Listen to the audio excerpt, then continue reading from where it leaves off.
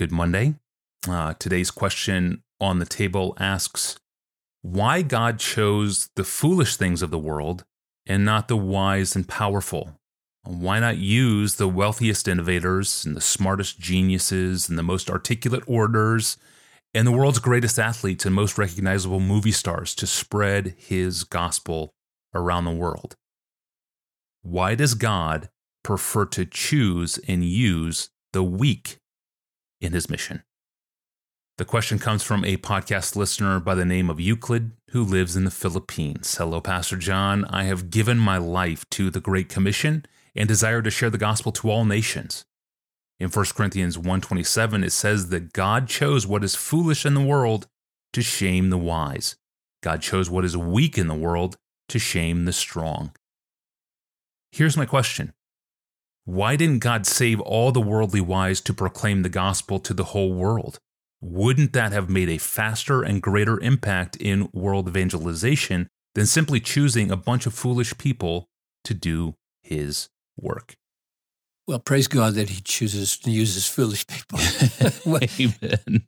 The first answer I'd say is the impact of all those wise people, all those smart people, those intellectual people, those gifted people might have been faster and might have been outwardly greater, but it wouldn't have been Christianity. Yeah.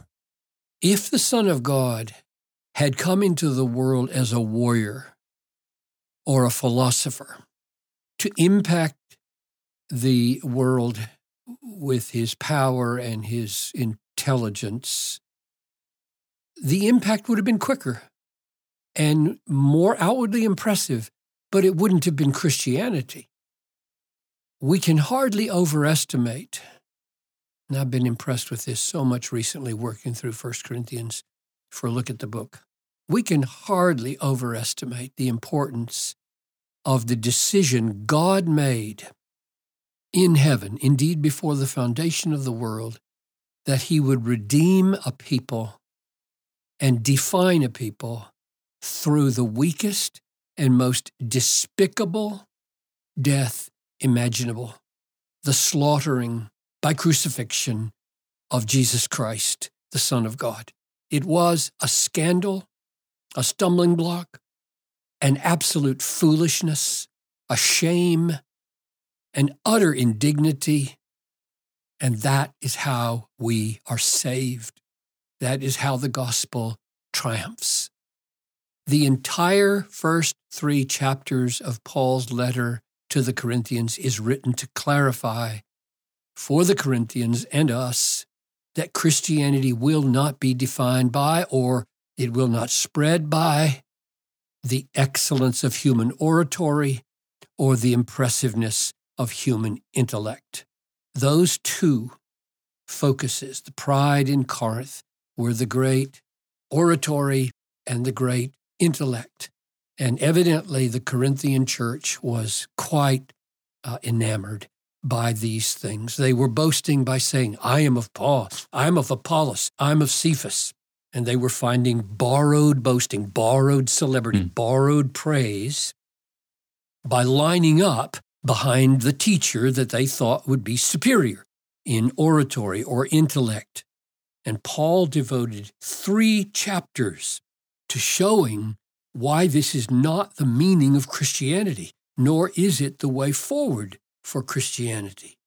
When Paul heard that they were saying, I am of Paul, he cried out, what, was Paul crucified for you?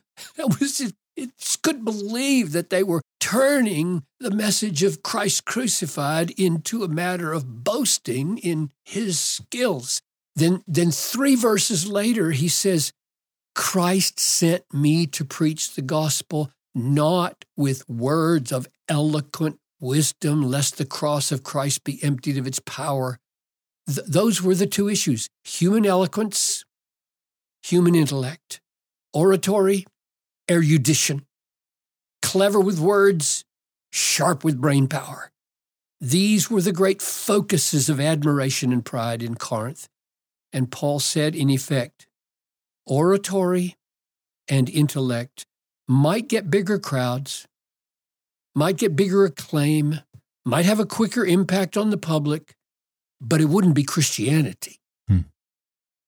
It would, in fact, be a denial of Christ and an emptying of the cross. Because the cross of Christ means the end of boasting in human achievements. It means the replacing of that kind of boasting with Christ-exalting, childlike trust in a Redeemer because of how desperately needy and sinful we are. The cross of Christ isn't just Christ's death, it's our death.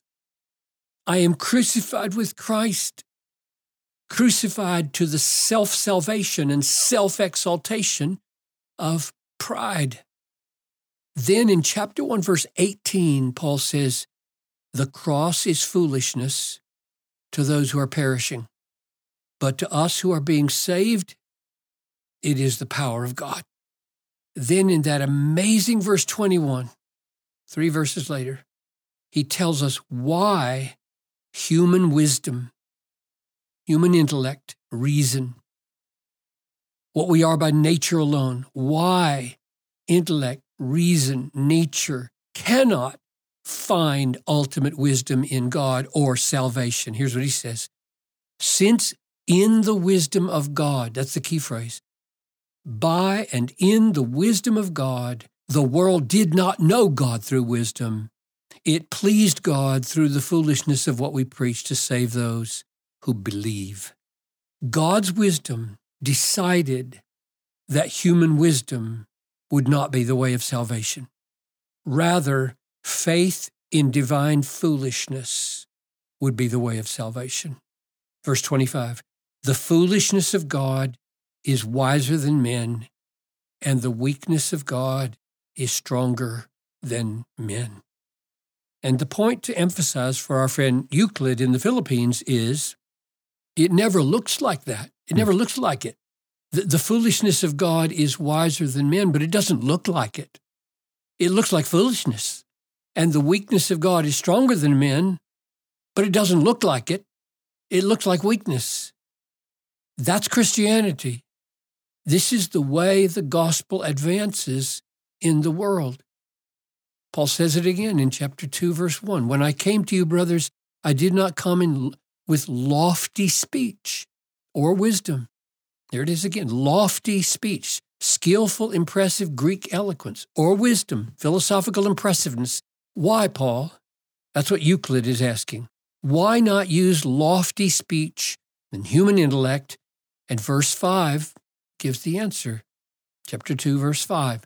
So that your faith might not rest in the wisdom of men, but in the power of God.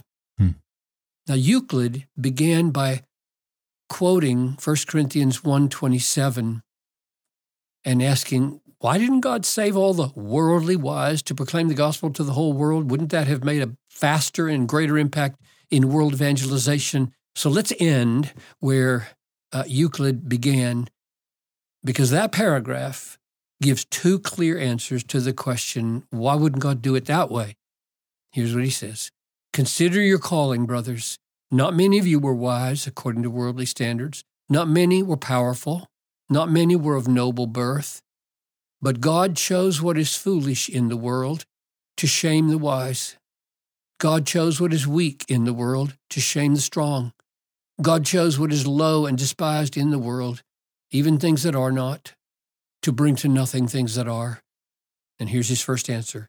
So that no human being might boast in the presence of God. And then he continues, and because of him, because of God, you are in Christ Jesus, who became to us wisdom from God, righteousness, sanctification, and redemption, so that, and here's the second answer, as it is written, let the one who boasts boast in the Lord. So why not spread the gospel among the nations faster and with greater impact through wise, powerful, noble-born people? Two answers. One, so that no human might boast in the presence of God. Number two, so that those who boast would boast only in the Lord. God's aim in world evangelization is to put an end to human pride and to make Jesus the focus of all human praise. His ways are not our ways. We just need to settle it. His ways are not our ways. Christ crucified defines everything. Amen, Pastor John. The cross of Christ defines everything, all of it, when it comes to the means, the message, and the messengers. God's entire mission is shaped by the foolishness of the cross of Christ. That's why Paul can say we are completing or filling up Christ's afflictions as we reach the world. All those connections really landed on me recently as I wrote a book, a summary of the first decade of this podcast. We'll be talking about that in the coming months. I took our first 10 years of episodes and synthesized them thematically into one big book that will be released in early 2024. But this point resonated with me as I wrote that section on this theme. It's not despite our weakness and suffering, but it's through our suffering that we reach the world with the message of the suffering Christ on the cross. Glorious, profound, counterintuitive, and entirely contrary to the claims of prosperity preachers. The implications are far and wide. I'm your host, Tony Reinke. We'll see you back here on Thursday, where Pastor John applies all of this and shares the gospel with a non-believer. We'll see you then.